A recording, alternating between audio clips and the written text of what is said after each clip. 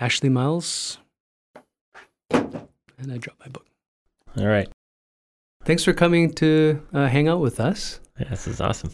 We're speaking today with Ashley Miles, a poet that I was referred to through another poet for a specific project, actually, for the magazine. But before we get into that, into too many specifics, maybe introduce yourself and chat about either who you are, what you do. Yeah, like David said, my name is Ashley Miles. I currently live on Salt Spring Island in British Columbia, near Victoria, and I'm just honored to be a part of this podcast and the magazine. And it's a new step forward for me in my journey as an artist. I work in hotels, and I've been writing poetry since I was probably 20 years old, and I'm now 36. That's awesome. Number one, Kylie said honored.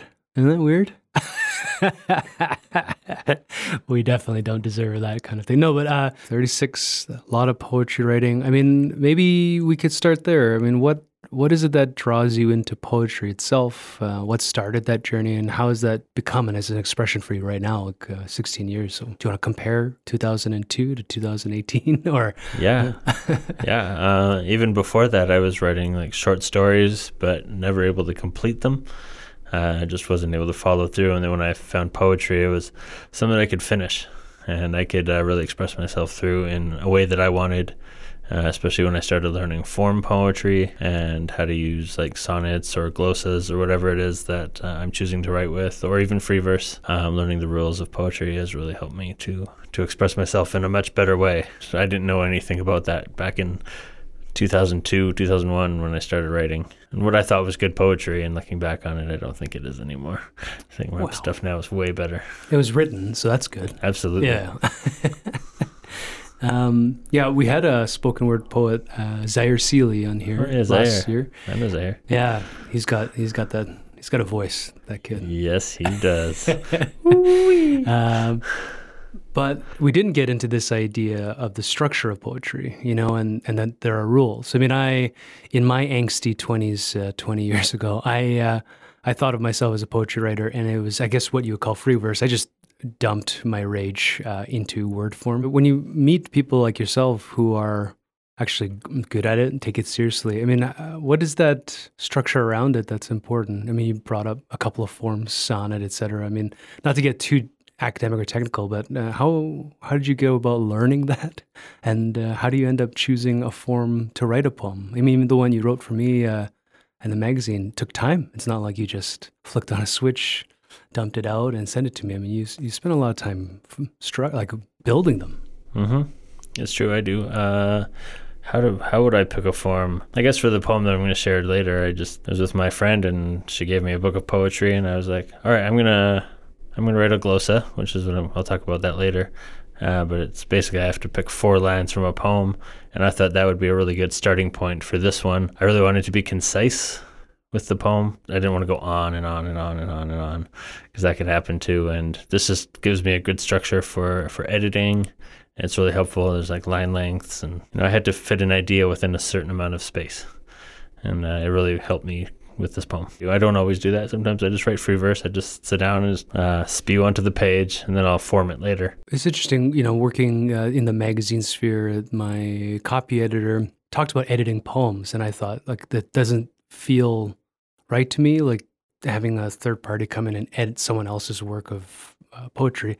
But I suppose there is some merit or some perspective in which what he says actually makes sense then. If he recognizes, for example, a structure to a poem, then would he have like some way of coming back to you and correcting something that you put onto a piece of paper, or does that get a little weird and personal at that point? It can get weird. I spent 3 days this week with a friend helping edit a chapbook, and my friend just loved it. She thought that everything I was doing was really great and really helping her become a better poet. So it depends on what level you are and how open you are to growing as a poet. If you get to write a draft and you think it's finished, then you're not going to be open to growing. But if you say, okay, this is good enough, but it can improve, then another person's opinion, and they might see it differently or better even than how you wrote it. It's always good to help. Any help is good. We get into this idea of creating the structures, etc. And in our pre-chat, we also talked about the performance aspect. So there are obviously many poets that don't seem to be renowned for performing, and so the ones that perform seem to fall under this idea of spoken word or performance art, etc. So what for you are the discerning categories in which one, or maybe what is the approach that brought you to actually wanting to be in front of people to express it instead of publishing it maybe on a piece of paper, on a blog, or on a website, and that being good enough? Yeah, I've always been a performer too. Growing up, I liked to perform, and in high school, drama was my class of choice, along with food. And so I've always had that side of me. When I started performing, before that, I was just looking for a poetry community. That's all I was looking for, and I came across the spoken word poets, and I was like, yeah, this is how poetry should be read for me. And lots of people do it from memory, and I don't necessarily do that these days, but I used to do it a lot. Yeah, it was just about finding a community, and I like sharing poems on stage. I'm not so good at listening to them because I don't remember them, and I have to read them in order to get the meaning out of them. I just like the impermanence of it, and in the audience, I just feel loved when I'm on stage, and I like to share my words that way. So maybe we can tie in, and you can tell me about you coming to Calgary, both as an individual, as a poet, and all this kind of stuff about Cafe Koi. And then, what that community has been like here in this city versus in Victoria or wherever you've been a poet in. Yeah, I've just basically done Victoria and Calgary for my poetry community. Yeah, so I started in Victoria 2007, and they were only on the third season when I started. That was in 2007, yeah. Yeah, like I said, I found a really great community, and then when I moved to Calgary to find work, we had the slam, the poetry slam here, and there was the only open mic they had really was 4 spots on their open mic. And I would go to Koi for their music open mics and perform poetry on Tuesday nights every week. Then one day I approached the owner and said, I'd like to start a spoken word. And he said, well, we don't have a spoken word community at this place, but we would like one. So then we made it happen, and the first show, there was about 10 people, and then the second one, about 20. The third one, maybe 40. Oh, and then the fourth one was full, and it's been going ever since. I mentioned when Helen and I first moved here, we had gone there a few times, not regularly, I wouldn't say. But how do you find the audience? Is it other poets? Is it other creators? Is it just, are there aficionados? What's the energy level and the sort of community that comes to actually watch the events here in Calgary? I would say it's Koi for Expressions. It's a mixture of both. Sometimes there's a lot more poets than there is audience members, and sometimes an even mixture. But there's always still performers that come and share their work. Yeah, and the energy level is really high. It's always been high. Any favorite performers in the city? Oh yeah, I really enjoy like Sherry D. Wilson. She was my feature poet for my last time hosting in 2015. Her and Richard Harrison. I love Cobra Collins, amazing poet. She's one of my closest friends, and my friend Brina Joy is amazing. Ian San Agustin, he's a little Filipino dude, really great. I love his work. He's a really great storyteller too. Yeah, that's cool. Those are some of my favorites. Yeah. How many of those are like older guard since the beginning, and how many of them are new? Most of them are new. Cobra is probably the oldest one. Sherry D is like the mother of poetry in Calgary, of spoken word. That's cool. Yeah, she founded the slam here, and she was very influential of the poets in Victoria as well. Oh, interesting. Yeah. So there's that connection goes back the other way as well. Yeah. Yeah, it's neat. I mean, like you talk about with the energy, etc. We used to go to Classical Revolutions, but on the second week we'd come to Expressions, and it's just when you see people who are performing anything, there's already kind of a bump, and then when people get into a real groove or hit that spot musically, or I suppose lyrically or poetically, it's something. I actually met Zaire at People Are Pearls. Did you ever go to one of those events? No, I've never heard of it, actually. A friend of mine, Rihanna, started something trying to do, bringing poets, performers, and all these people, like, positive energy, Saturday nights, different things, and yeah, that was amazing. But Zaire's fun. The other thing that I suppose we should talk about, Ashley, is the transgender issue. Issue is kind of a weird way to put it, but I guess I bring it up as an issue just because all this other rhetoric that's been going around the city lately. But Calgary's been a cool place. I've been seeing it it's such an open place, I think, for transgender and LGBTQ and all this kind of stuff, with the exception of not allowing Pride Week because of Stampede to correspond with the rest of the country. But that's a whole other thing. But how did you come to that conversation in your life? And has Calgary played a role in that somehow? I guess it was back in like 2000 when the idea of it first came into my head. I tried on some women's clothing and was like, oh, this feels kind of right. But I didn't pursue it because of my religious beliefs at the time. And even the second time in about 2003, I did the same thing, tried on some women's clothing. I was like, this is right. But again, because of religious beliefs, I was like, no, this is wrong. I can't do this. And so I just put it aside until 2015 when I went to a Halloween party as a woman. And I have a whole piece on this story as well. I loved it. And then I really thought about it for a long time after that, for about a year and a couple months, until I came out as trans. And I originally thought that I was a trans woman, but I noticed that my gender would shift here and there, and to the point where now it's almost daily. Where I sometimes identify more feminine, sometimes I identify more masculine, sometimes I don't identify with either. So I consider myself now non-binary and gender fluid. And, for old hats like me, I mean, what would that mean more specifically? I mean, other than sort of a hint at androgynous, sort of middle of the road, but is there something specific about where those terms come from? So non-binary and what was the other one? Gender fluid. Gender fluid.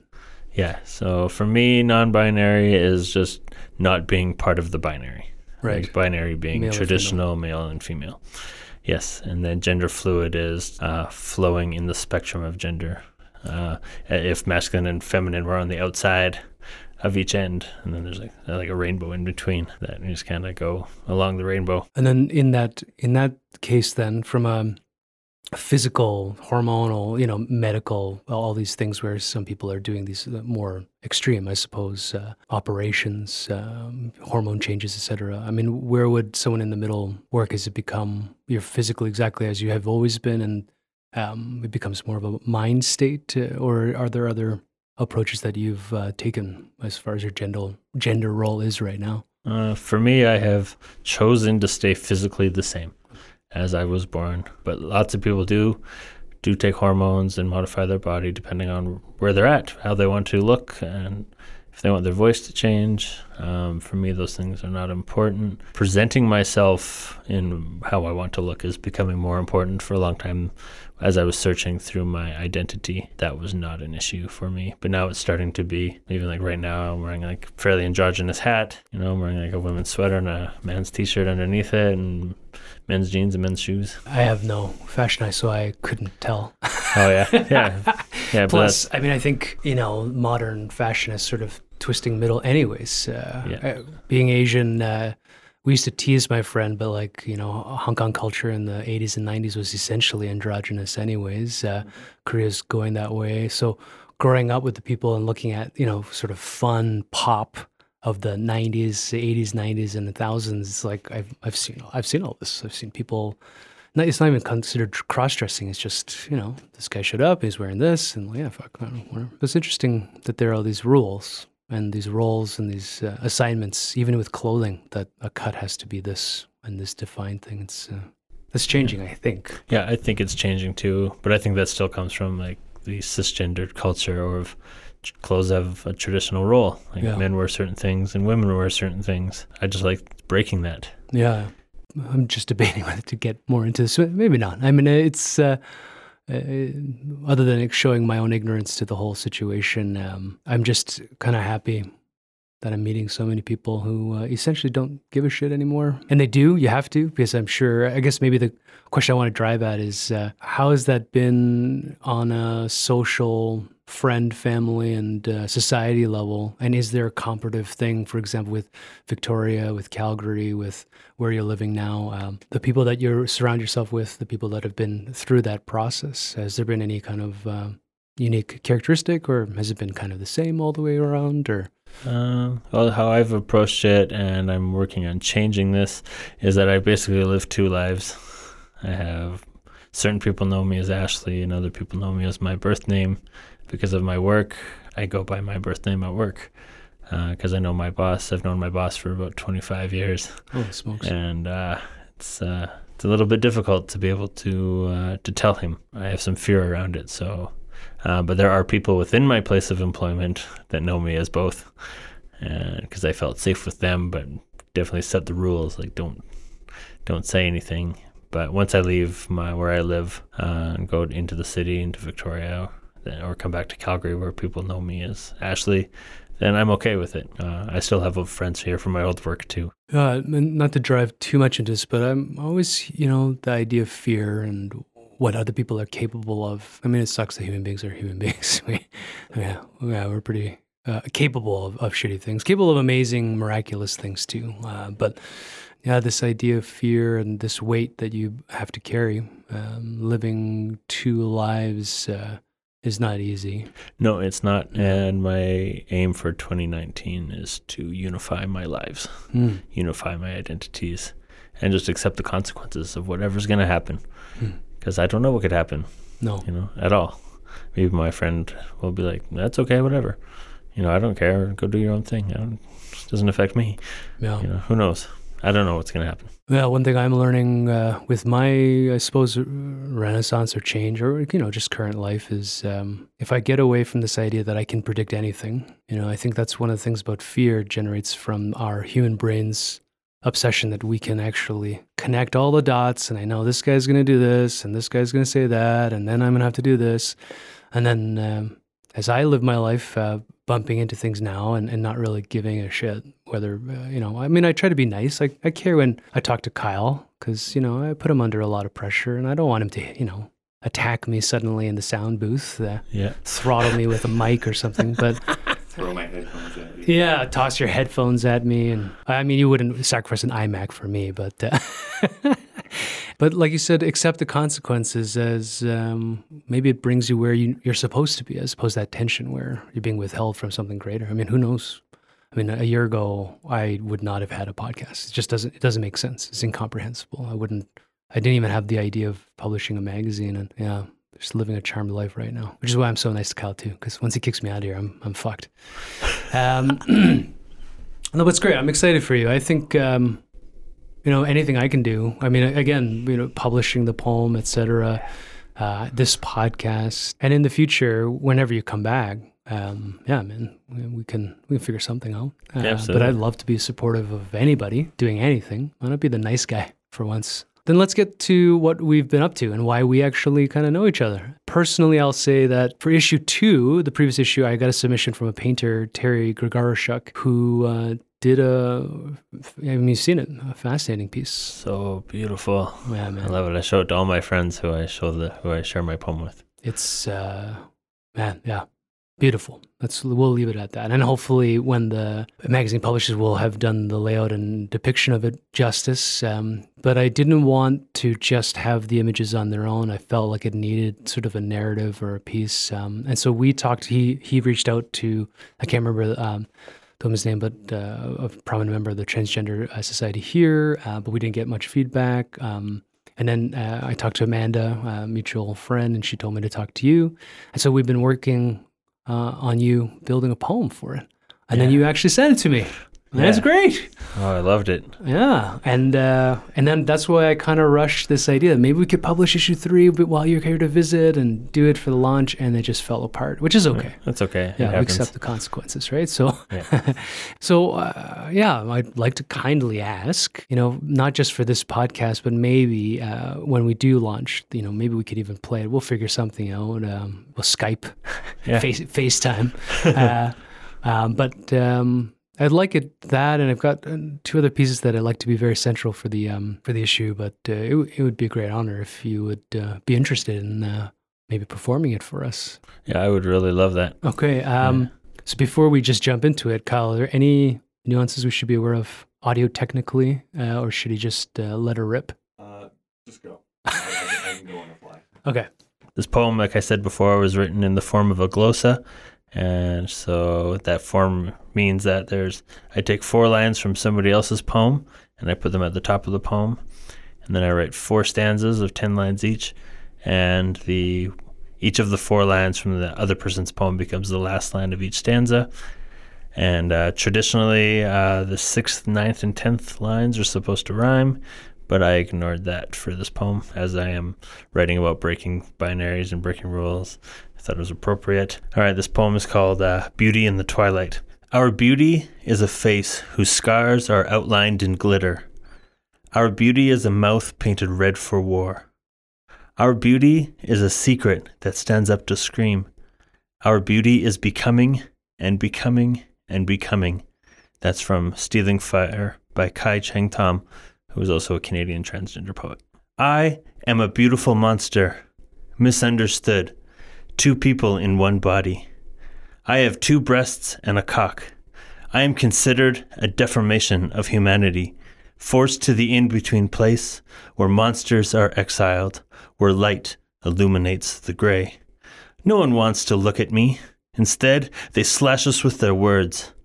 Our beauty is a face whose scars are outlined in glitter and sparkles in the twilight of society. No one knows what to do with me. They call me names and call me ugly, but I am not. I am made of stars, the beauty of the night. I twinkle and shine as bright as the rest. I am a beautiful monster. Pick a side, they say. You can't be both man and woman at the same time. You're the ugliest monster we've seen so far. Our beauty is a mouth painted red for war, but I do not fight to kill like they want to do to me. I fight for the balance of the twilight, the dance of light and dark. Dracula might as well be my neighbor with the way the world treats me. They do not know a thing about me. They have never offered me a question. We are a beautiful monster, and our beauty is a secret that stands up to scream and scream and scream and scream until the world of equality exists. One day, understanding will dawn that having 2 breasts and a cock does not make me the ugly side of humanity. I am breaking the binary, the expectations of what a human is. I am celebrating the twilight. We are a beautiful monster, and our beauty is becoming and becoming and becoming. Thank you. Thank you, Ashley. You're welcome. Just had to grab my book. That was awesome. This tension that you talk about. It's fascinating. Should we delve into that a little bit? What is that expression? Are there specific experiences, or is there something that drove the writing of that poem? I feel like it's where I'm at in my life right now. Just really still like searching my identity. Specifically when I was writing this poem, was still not like clear on my what my labels were, and those could change at any time as well. I'm a person who's afraid. I have a lot of fear, and when I look at people, I don't know what they're thinking. Society still seems to be very much about cisgendered folk, about male and female specifically, and not accepting of people like me, and that scares me a lot. So, but we still have to fight. In spite of that, just get out there, and that's part of why I want to unify my identities, because I don't want to be in fear anymore. I want to own who I am and just say fuck you to whoever else doesn't care. Whoever doesn't want to accept me can just go away. I think there's an important message even for us in general. This weight I think our society puts on the opinion of others. I spent a lot of my life worrying, like, that guy's looking at me, this girl's looking at me, they must be this. And now the more I tell myself, who gives a shit? And the more I can just walk a little bit more upright. But in your case, the pressure becomes more severe, I think. Not that I would know anything about it.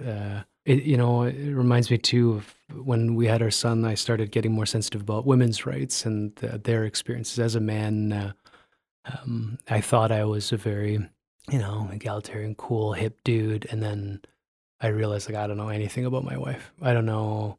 I mean, we've been together almost 20 years, but 19 years this year. But, what do I really know about her experience as a woman, for example? I mean, in the cisgender, experience, like almost nothing. Like she's revealed to me that every woman fears of being attacked and raped and like when they walk alone. And I'm like, oh, because we don't, and she's like, every time this happens, and these memes are not coming out because it's to start talking about, which is great. But like, safety texts and having girlfriends and, that know where you are at all times and all that kind of stuff. Then to kind of add that element to any LGBTQ experience on top of that, where the expression of hate, whether driven by religion or idiocy or whatever the fuck it is, can become so physical. I mean, it's one thing, it's harmful enough emotionally when people are just being dicks, that it's something even bigger than that. It's quite frightening. Of course it's frightening. But how do you find over the last 15 some odd years, like, is it getting better? Is it the same? I mean, your experience of it will have changed, of course, as you work through your own identity as well. But how do you feel about, how would you rate us, the world? Yeah. Are we doing okay right now? Or I'd say some people are doing okay, no. And other certain presidents are making it worse. It's the political climate just dictates a lot of what's going on.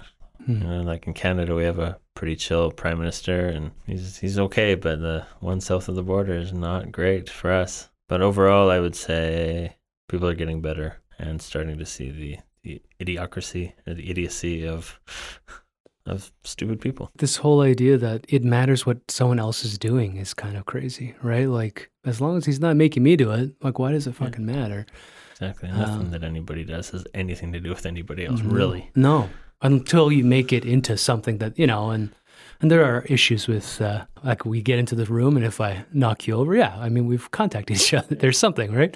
Or if I have an obsession with, shoulder checking Kyle every time I walk by him or follow him into the urinal and having to pee in the same urinal at the same time with him every single time. We're going to talk about, when you get into other people's business, that's one thing. But the older Trudeau had that famous line about the bedroom and all that kind of stuff. But, it's interesting you bring up politics. I mean, how much of, Trump, for example, has a trickle-down effect, and how much of it is an expression of what that society actually is like at its core? I mean, that's impossible for us to say per se, but I guess you get this feeling that someone having the position of power is either authorizing or encouraging more behavior at the ground level. I would say so. I think he probably brought out a lot of people that were thinking like him already, but just didn't feel like they had the permission to express themselves. And now they are. Now they're LGBTQ people below south of the border are feeling persecuted.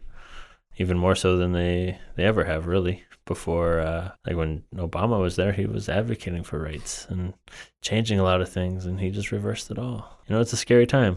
I think we're fairly luckier to be in Canada, but it's still an illusion that it won't go that way, because it can. But it can also get better from here, too. And that's where I'm hoping it gets to, is that, like I said in my poem, fighting for equality. That's what's important here. And helping people understand that, because just because I identify a certain way, it has nothing to do with how you identify. It's not going to affect your life. You're just going to think I look funny, really. Even that, I mean, adding the adjective or it's like we just look different.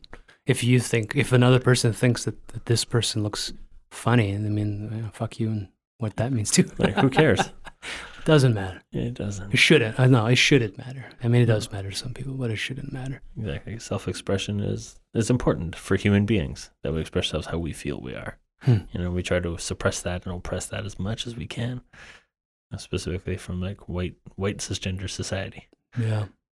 They are the oppressors, unfortunately. Yeah, at least on our continent, yeah. No, actually, maybe globally. Yeah, there's some history there. I mean, dialing back to Calgary then, once again, I'll ask you, I mean, how's the Calgary LGBTQ society here? How's everybody holding up? How was the energy level like? The community spirit? Yeah, everyone's pretty awesome in this community. Like, there's a lot of really great things happening. Like the Skipping Stone Foundation, founded by Amelia, is like really looking out for trans people specifically. I haven't really paid attention to the gay community or the lesbian or bisexual community, but for the trans community, there's some really great support systems here, and people are just trying to make it more acceptable and really pushing the boundaries of acceptance and fighting for equality, which is really great, really even affecting laws and things like that. So I think my wife told me that it's Thailand or Vietnam? No, Thailand. It's like super pro-ish trans, because they're, I don't know if it's Buddhist or or their spiritual beliefs that the spirit is not tied to the body. You know, how you're born, how you express, and how you engage and experience life is unique to your spiritual self. And then whatever happens on the outside is just, you know, it's just what's on the outside. Like, it doesn't actually matter. That's really neat. I didn't know about that. Yeah.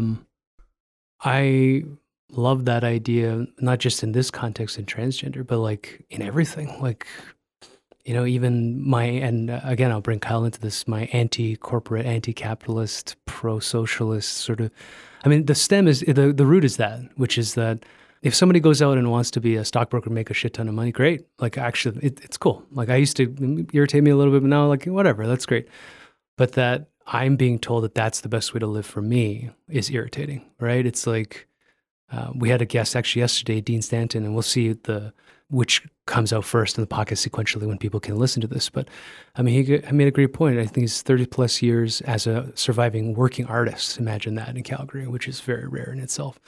Fascinating, really, really nice guy. But he's kind of like, how I want to sell a painting, whether it's $100 or $5,000, that's up to me. And it shouldn't matter, you know, to like my peer that I sold this thing for $100. Oh, you're devaluing. So who gives a shit? Like, this is just what I want to do. I want to draw pictures, you know, I want to make a living that way. This idea of, wealth and worshiping money as this spiritual thing is really corrupting. So I think moving back into the gender role, it's like, not to pick on a boss, but like, you know, if somebody that you know for 25 years, it affects their opinion of you, even though you've clearly been a reasonable employee for 25 years, then that's their weakness and that's their weight at that point, right? It has nothing to do with you because you actually must be good at your job. I would have fired you if it's 25 years of just walking around. Yeah, I should be clear. I haven't worked for him for 25 years. You've known him for 25 years. I've known him for 25 years. I was 10 years old when I met him. That would have been child labor. We joked about that with Emerson this morning. The waitress tried to give him the bill. He refused to pay. What a jerk, right? So we told him that he can go back and wash the dishes. He started to get a little upset, whiny. These 4-year-olds these days. And then we realized that he would have to work for child labor wages. So at like $3 an hour, he was going to be there all weekend, right? Like to pay our breakfast bill. But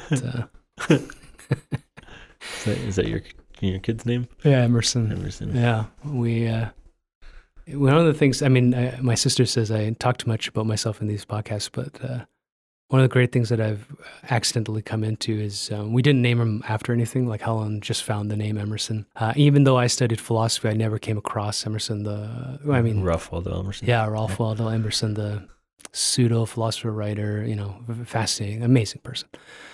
And then after I went through my crises, my life break, and my absolute reset, Emerson keeps popping up. And the stuff that guy said, it's so beautiful. I mean, it's just so positive and like about loving people and just, again, like kind of like what we're talking about. Who gives a shit what anybody else thinks? Just be yourself, express, live, joy. And so by accident, I mean, by fate, we made a boy who's just fucking happy. When he gets angry, he's crazy. But and his favorite color's pink, and he wears this, and he watches My Little Pony, but he also watches Power Rangers. Like, who gives a shit? Like, all of that stuff, right? Like, I don't know. This new trending thing with this Gillette razor ad, I didn't watch it because fuck commercials, but it's good. It's good? Oh, yeah, I recommend it. Yeah? It's powerful video.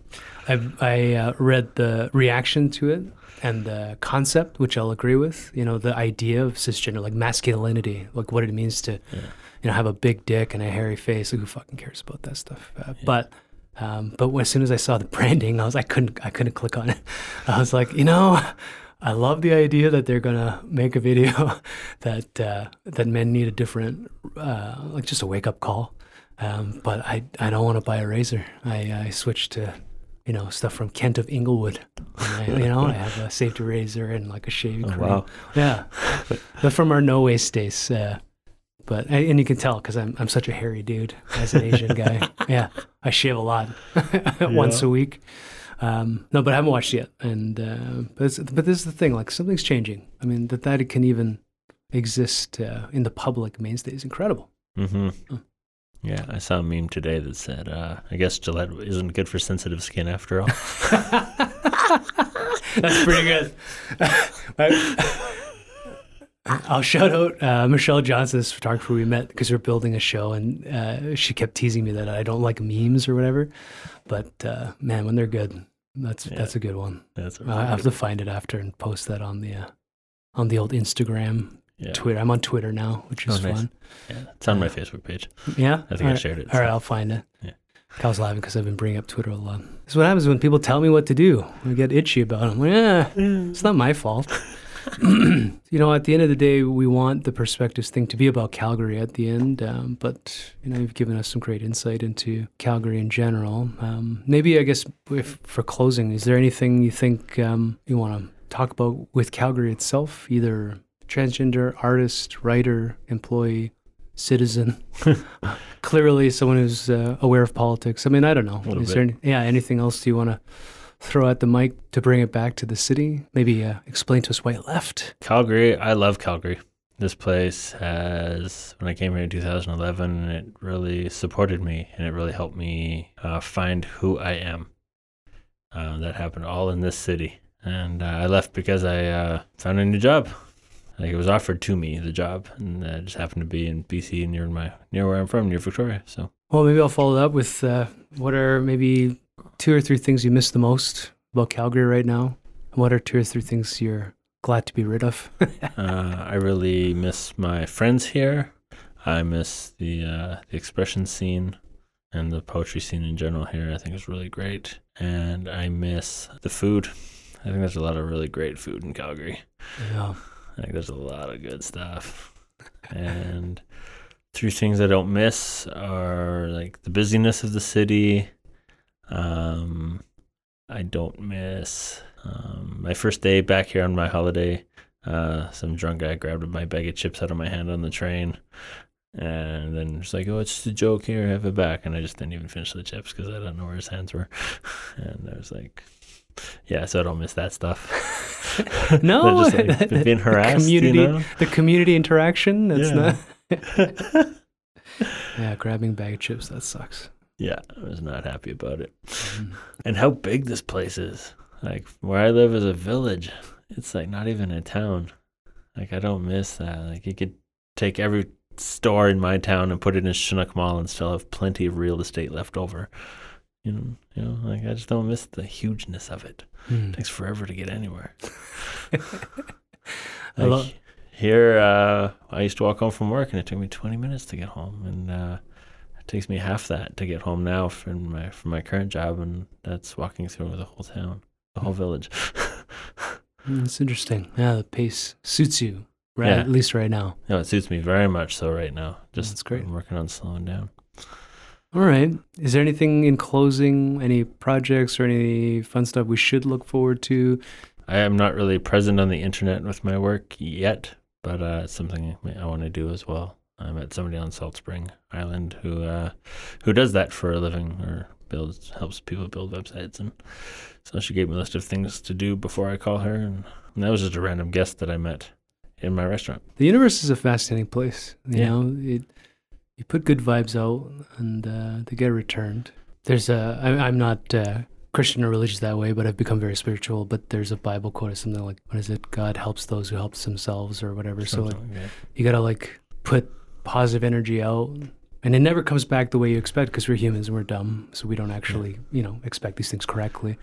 But universe gave me Kyle and Matt, and when they take them away, when they get sick of me, I'm going to assume that as long as I'm happy about it, something else will come out. But we're building some cool stuff here, and if you ever come back, let me know. Yeah, I would love to maybe even find a way to build a show. We're looking into developing things like that. Mm-hmm. Secondly, magazine-wise, man, like if you want to throw anything at me, let's talk. Because it's all open call based, and I love your voice. So if there's something we can do together to keep your narrative going, I'm around for that.